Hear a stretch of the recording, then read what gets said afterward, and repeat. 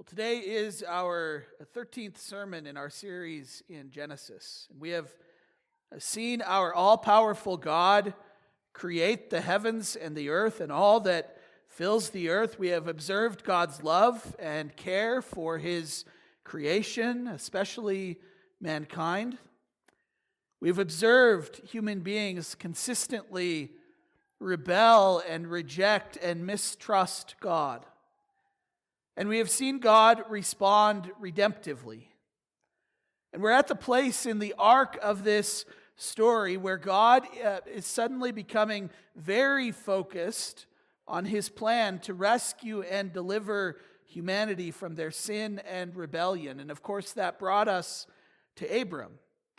We'll soon know him as Abraham, but for today, he is still Abram. And God made amazing promises to Abram, to make him into a great nation, to give him land and inheritance, and perhaps most amazingly, that the whole world would be blessed through him. But we saw last week, and we will see again in the weeks to come, that God didn't pick Abram because of his perfect behavior, because of his sinless perfection. He has sinned, and we will see him sin again in significant ways. And what we'll find is that God will continue to be faithful in carrying out his plan to redeem and to save and to rescue. And so we arrive at our text for today in Genesis chapter 13. Abram sinned against God and against his wife Sarai in Egypt in the second half of chapter 12. And that sets up our text for today. Genesis chapter 13. This is God's word to us. So Abram went up from Egypt to the Negev with his wife and everything he had. And Lot went with him. Abram had become very wealthy in livestock and in silver and gold. From the Negev, he went from place to place until he came to Bethel, to the place between Bethel and Ai where his tent had been earlier and where he had first built an altar.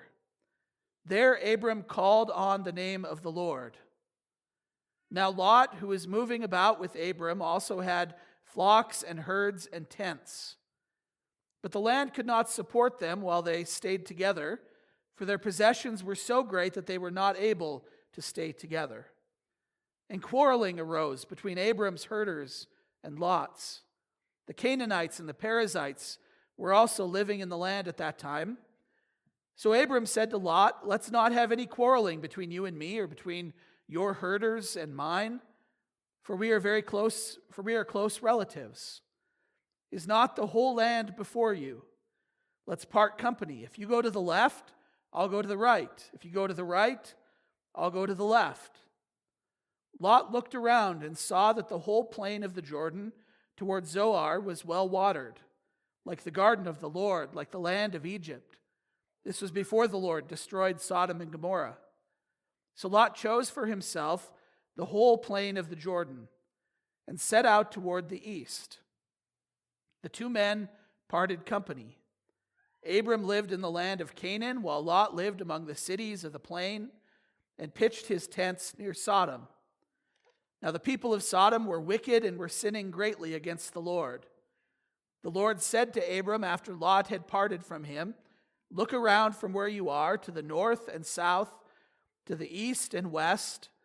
All the land that you see I will give you and your offspring forever. I will make your offspring like the dust of the earth, so that if anyone could count the dust, then your offspring could be counted. Go walk through the length and breadth of the land, for I am giving it to you." So Abram went to live near the great trees of Mamre at Hebron, where he pitched his tents, and there he built an altar to the Lord. Gracious Lord, we place ourselves today under the authority of your word. We know that your word is true and it is good, and so we pray that it would change us, transform us today. We pray this in Jesus' name. Amen. Well, there are two primary people who show up in our text for today. We have a couple of chapters here that sort of detail for us the relationship between Abram and his nephew Lot. Lot is the son of Abram's younger brother Haran, and we saw in chapter 12 that when Abram sets out on his journey, Lot goes along with him.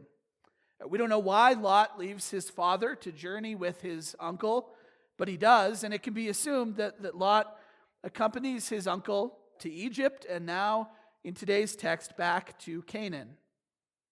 Today we're focusing our attention on the circumstances surrounding Lot and Abram parting ways.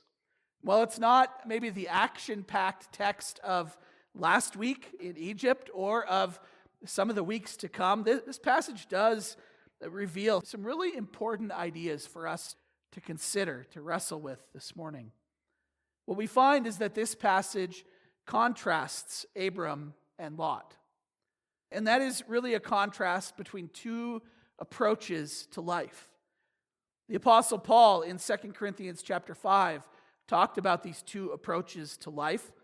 He labeled them those who live by faith as opposed to those who live by sight. So allow me to share with you this morning 3 marks of those who live by faith and 2 marks of those who live by sight. So first, 3 marks of those who live by faith. Obviously, in our text for today, Abram is the person in the account who's living by faith. In verse 4, we see that the first thing that Abram does when he leaves Egypt and gets back to the promised land was that he heads for Bethel, where he had previously built an altar to the Lord. And it says that there he called upon the name of the Lord. I think we can assume that this was a time of humility, a time of repentance before the Lord for what he had done in Egypt. So we have this interaction in our text between Abram and Lot that reveals what it means to live by faith. What are the marks of those who live by faith? And the first one that we see is that those who live by faith are working for peace. Notice verse 6 of our text. It says, "But the land could not support them while they stayed together, for their possessions were so great that they were not able to stay together. And quarreling arose between Abram's herders and Lot's. The Canaanites and the Perizzites were also living in the land at that time. So Abram said to Lot, 'Let's not have any quarreling between you and me, between your herders and mine, for we are close relatives.'" Abram, perhaps being humbled by his failure in Egypt, has no interest in there being quarreling or dissension in his family, in his extended family. He hears that some of the employees are starting to fight with one another, probably quarreling over pasture land. And so Abram steps in to fix the problem before it gets out of hand. Now, bear in mind, the journey from Bethel to the Negev and then over to Egypt is about a 280-mile journey on foot with children, animals, everything they owned, through significant desert stretches. Combine that with the fact that we don't know how long Abram and his family were in Egypt, and then the same 280-mile journey back to Bethel. This is a significant period of time. We take this step in a week, but this was a significant stretch of time. Children have been born, families have grown, herds have increased in size. Abram and Lot find themselves with substantial operations, too large to keep together. And so rather than try to maintain his leadership, his control over such a large enterprise, rather than deal with all of the dissension that comes with it, Abram encourages Lot to take his people, his herds, his possessions, and to go off on their own. Abram, though he was sort of the leading patriarch of this extended group of travelers, yielded to his nephew. He puts his needs, his wants, his desires second to another in an effort to maintain, to ensure peace. This is the mark of one who is living by faith. It's especially noticeable in a world where the religion of the day is self first, Abram chose the way of self-denial, of peace. Now it's helpful to notice Abram's response wasn't, hey, bring those herders in here, let's sit in a circle, let's sing kumbaya, let's just work this out. He realized that the better answer to solve the problem was for each party just to go their own ways. That way everyone had plenty of pasture land, everyone could be taken care of and happy. We live in an era, I don't know if you've noticed this, we live in an era where working for peace will get you labeled a traitor. In our current social and political climate, where the loudest voices come from the extreme wings, being a moderate is suddenly a negative thing. Being nuanced, thoughtful, arriving at a rational and peaceful resolution is seen as foolish and dangerous to the cause. Some people, even some in the church, feel the need to be agitators, to spread dissension, to always find something wrong, to always point out the negative. But we see in our text that a mark of someone who's walking by faith is that they work toward peace. What else do we see about those who walk by faith in our text? Second, we see sacrificial generosity. Verse 9, is not the whole land before you? Let's part company. If you go to the left, I'll go to the right. If you go to the right, I'll go to the left. Lot looked around and saw that the whole plain of the Jordan toward Zoar was well watered. Think about what takes place here. Abram is the older, higher ranking family member. He could have just made the decision. He could have divided things up as he saw fit. But he was trusting in what God had already promised. And he told Lot, you can have your pick. Take whatever land you wish. You go to the left, I'll go to the right. You go right, I'll go left.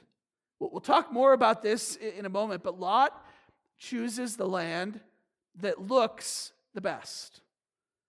But what I want you to focus on right now is Abram's sacrificial generosity. He could have set things up to ensure that the chips fell in his favor. But he was willing to give up the better watered land. He knew the promises of God. He knew the provision of God. He knew that God had promised that all the land would belong to his descendants anyway. He knew that God was going to make him into a great nation. And so he was free because of what he knew about what God had promised to be selfless, to be sacrificially generous. I got a phone call this week from someone in our church family. And long story short, I'm excited to let you know that this person gave us a gift this week that's fully paying off the remaining balance on our church's mortgage, plus some. Once the transaction's clear next week, we will be 100% debt-free as a church. The reason I mention this is that this isn't a person who's sitting on great wealth. This is someone who would have had every human reason to hang on to this substantial gift just in case. They're living by faith, trusting in the Lord's promises and his care and his provision. They made the decision to live with sacrificial generosity, to actually believe that God is sufficient and will provide for every need. That's a mark of walking by faith. Working for peace, sacrificial generosity. Third, what do we see as a mark of those walking by faith? Third, we see consistent worship. If you read your bulletin today, I hypothesize a little bit about why Abram got himself into trouble in Egypt. It's interesting, Abram lives in consistent worship of God when he's in Shechem and Bethel, and then there's no mention of an altar, no mention of worship as he heads to the Negev and then over into Egypt, and that's when Abram gets into trouble. But in our text today, we see in verse 4 that as soon as Abram gets back to Bethel, to familiar territory, he calls on the name of the Lord. And then fast forward to the end of our text for today. Lot leaves with his people and his herds And God speaks to Abram and reminds him of the promises that he had made, that this land will all be his, that God's going to bless all people through him, that God will make his offspring numerous like the dust of the earth. And then we arrive at verse 18, and it says this: So Abram went to live near the great trees of Mamre at Hebron, where he pitched his tents, and there he built an altar to the Lord. Don't think for a minute that this altar building that we see mentioned in chapters 12 and 13 is just insignificant detail that's added to the account. These chapters are almost structured around the notion of altar building. And that's for good reason. Anywhere you look in the scriptures, you see that consistent worship is a mark of those who are walking by faith. One of the dangers of our low church, maybe less liturgical style of worship is that we can at times, I think, lose the urgency of consistent rhythmic worship in the life of the believer. I often hear people say things like, I can worship from my tree stand or my living room as well as I can in church. And that might well be true if our definition of worship is simply looking at the beautiful rolling hills of North Dakota and mystically feeling in touch with a higher power. If that's what worship is, then maybe that's true. And that might be some type of worship, but that's not Christian worship. Think about what would have happened at these altars that Abram built to worship the Lord. There would have been prayer, there would have been confession of sin, and then there would have been sacrifice. An animal would have been sacrificed. We'll see this in just a couple of weeks on Mount Moriah when Abram climbs the mountain with his son Isaac. But think about the significance of that type of worship. This lamb being sacrificed, its blood being shed in the place of Abram's. For Abram's sin, in order that Abram may be at peace with God. And as the Lord has given us his supper, that rhythmic meal of grace, in which we come face to face with our need for a sacrifice, for a substitute, and we see and smell and taste the sacrifice of God for our sin, that the consistent worship that marks the life of the one who's walking by faith is not a quick moment in which we're mystically recentered.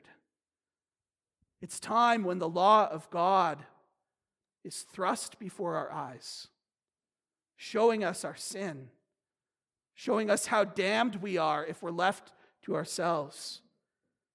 And then it's the gospel proclaimed, the good news that Christ was sacrificed in our place, proclaimed into our hearts and our minds and our souls. We need that. We need that every day, every week. We need someone who faithfully reminds us of our inability to save ourselves, of our tendency to wander when we aren't driven back to the cross every week. We need someone to look us in the eye and call us sinners. And then to look us in the eye and give us Jesus. 3 marks of one who's living by faith: working for peace, sacrificial generosity, consistent worship. And now I want to mention 2 marks of those who live by sight. The first one is this: human-focused decision-making. Look at verse 10 of our text. Lot looked around and saw that the whole plain of the Jordan toward Zoar was well watered, like the garden of the Lord, like the land of Egypt. This was before the Lord destroyed Sodom and Gomorrah. So Lot chose for himself the whole plain of the Jordan and set out toward the east. How does Lot go about making his decisions? With his eyes. He was trusting in what he could see. He looks to see which land looks better to him, which will make his life easier, which will be more profitable, and that's what he chooses.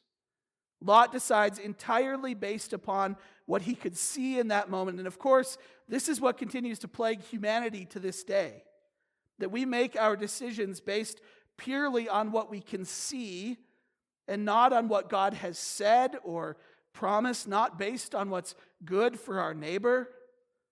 And the reality is that there are many things that Lot can't see in his decision. I want you to sit in that tension for a minute. When's the last time that you made a significant decision based on faith rather than sight?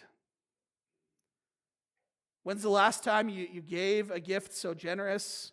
When's the last time that you truly risked something, sacrificed something for the good of God's kingdom, for the good of your neighbor? This is not a question to heap guilt, but to really force us to sit in this text for a minute. Abram makes a self-sacrificial decision, trusting in the promises of God.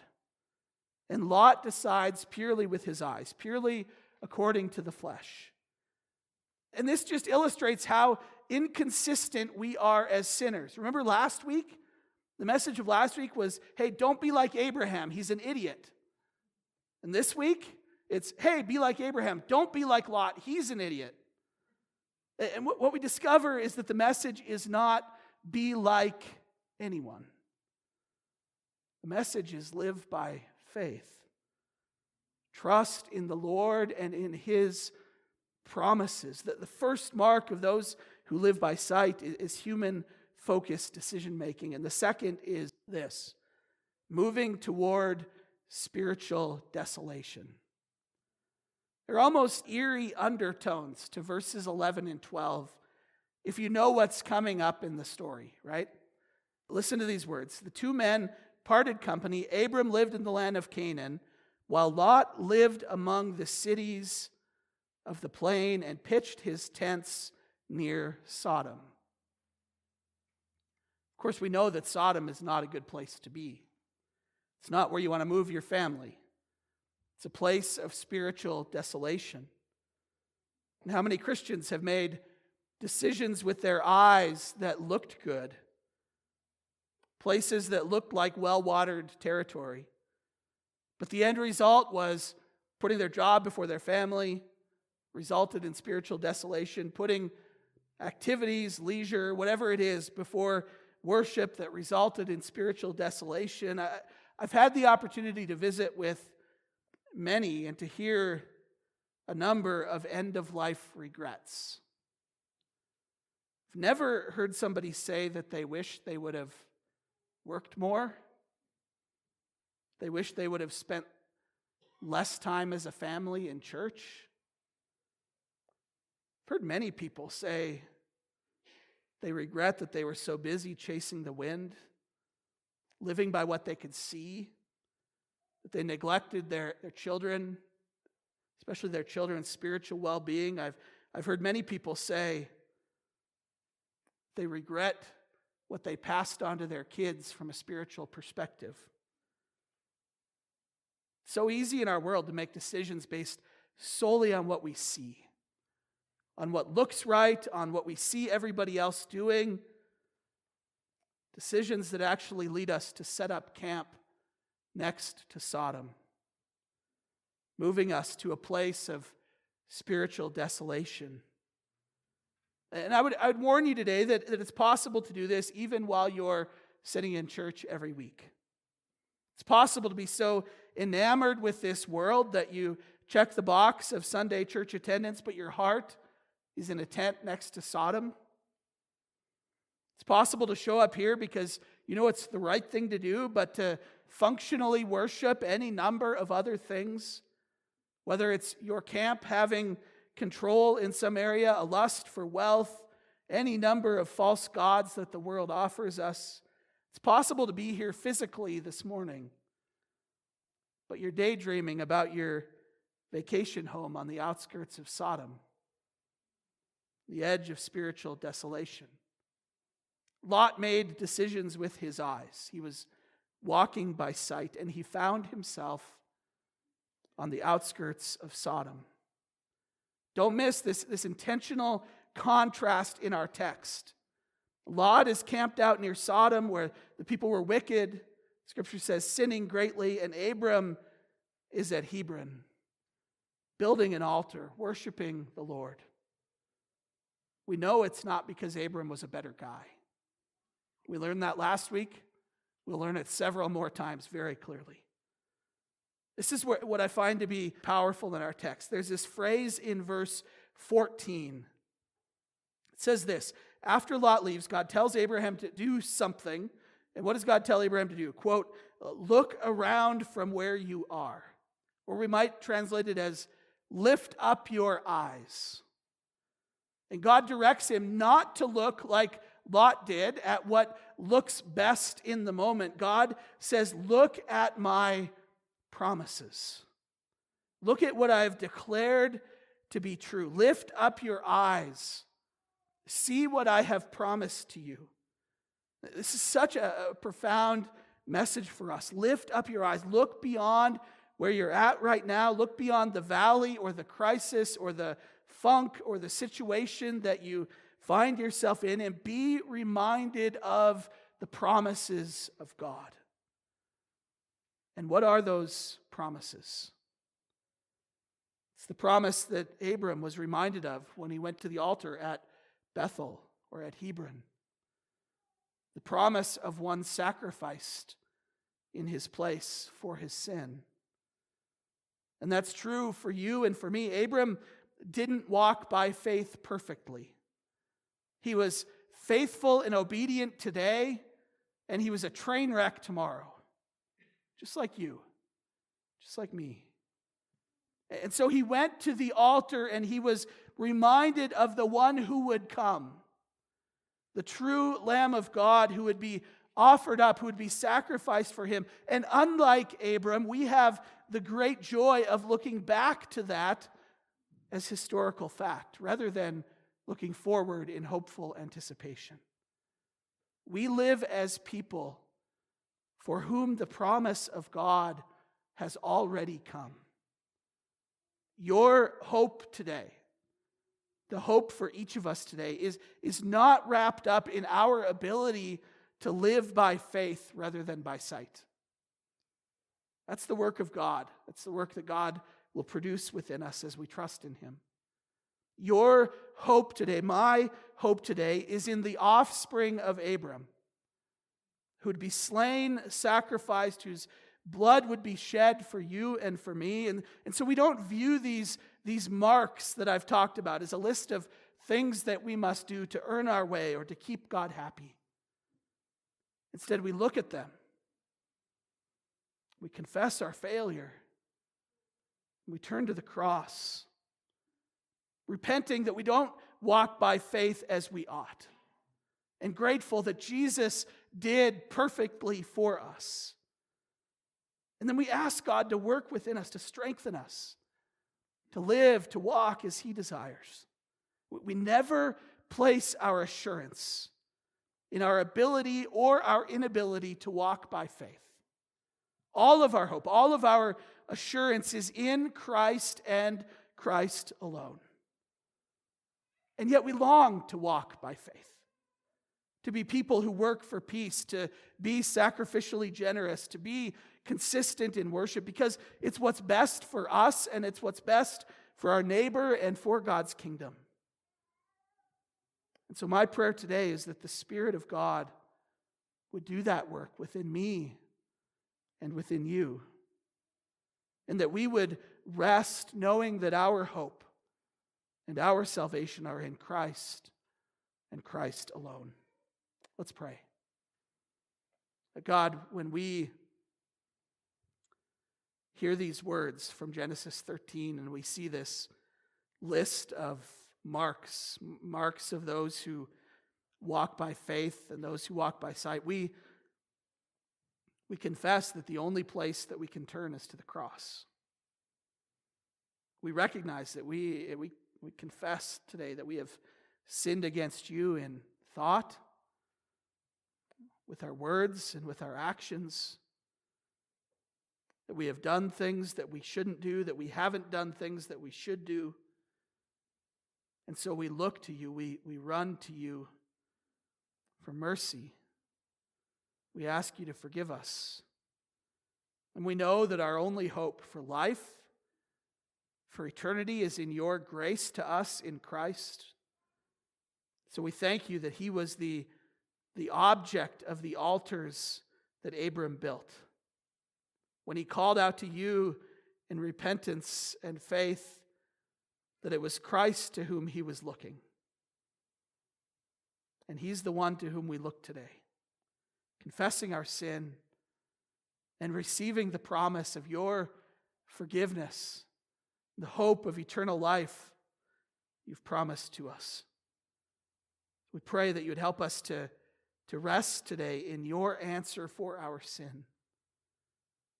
And we ask you to deepen our faith, our trust, that we may be people who walk by faith and not by sight. We pray these things in Jesus' name. Amen.